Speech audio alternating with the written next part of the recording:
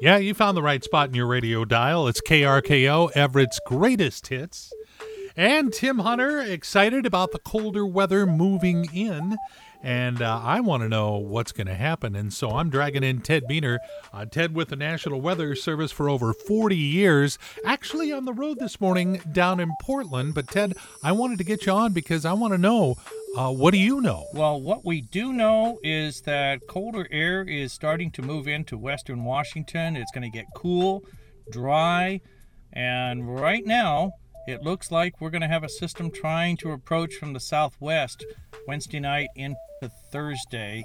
Better chance for snow as you go closer to where I am right now in Portland, Oregon, but it's still a threat through much of western Washington. Okay, that's Thursday. Then what about the weekend? I have a sister-in-law who's swearing that it's going to be, dumping buckets of snow. Well, at this particular point, yes, the threat's still there. I think our best chance right now is for Thursday. So what about next week? Have you had a chance to look at that? Is there anything there, or? We're going to moderate by the time we get into next week. And, I did a podcast responding to a listener about what is a polar vortex, and is that why we're getting the cool weather? And the short answer is yes. We're just getting a little bit of that cold air. And that's why we live here. That's right. And if you'd like to hear Ted's podcast on the polar vortex, please head to everettpost.com. But again, that is on the polar vortex, not to be confused with solar Gore-Tex. Okay, so we had that happen last week. Feeling good, made it to Tuesday. Yeah, it's KRKO and Tim Hunter playing Everett's greatest hits for you. I don't know if you heard about Suzanne Summers from Three's Company. She's got her own makeup line now, and she's doing live seminars online. And last Friday night, she was doing one. She's on Facebook Live, broadcasting away. When she heard a noise, she turned around. There was some guy who had been hiking nearby, got lost, and wandered up to her house. And kind of freaked her out. Thought it might have been a whack job, but the guy was cool, said, oops, sorry, my bad, wandered off after a couple of makeup tips, and all was well. It's a pretty poor day when you don't learn something. It really is, and so that's why we like to pass along some nuggets every now and then and cause a few more wrinkles to that gray matter of yours. Okay, I knew this is true, but due to the pandemic, a survey says that 25% of people working from home are watching movies while working. 68% of women say they feel guilty if they leave dishes in the sink before going to work. See, and that's why we're here. You can turn it over to us, and we'll leave them there without any guilt. Do you know who the second biggest buyer of explosives is in the U.S.? Of course, number one, the U.S. Department of Defense.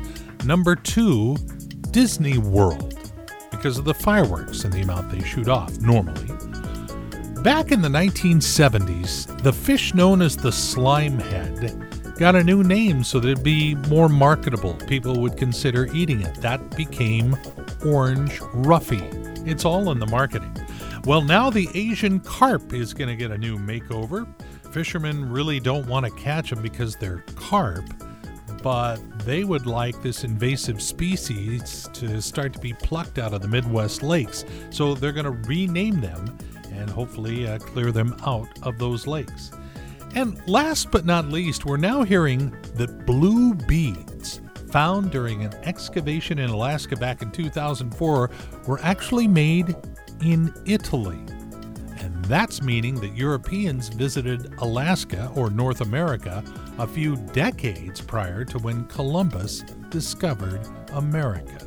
The beads were found in 3 different locations. Those locations have been named Nina, Pinta, and Santa Maria. I'm kidding. I kind of pushed it at the end there.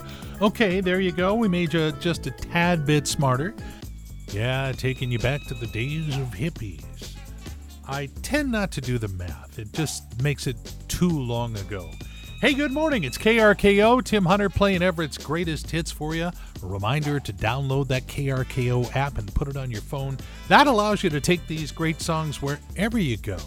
And also gives you access to the contest page where you can sign up to win a $50 gift card to the Buzz Inn Steakhouse, giving away another one this Friday.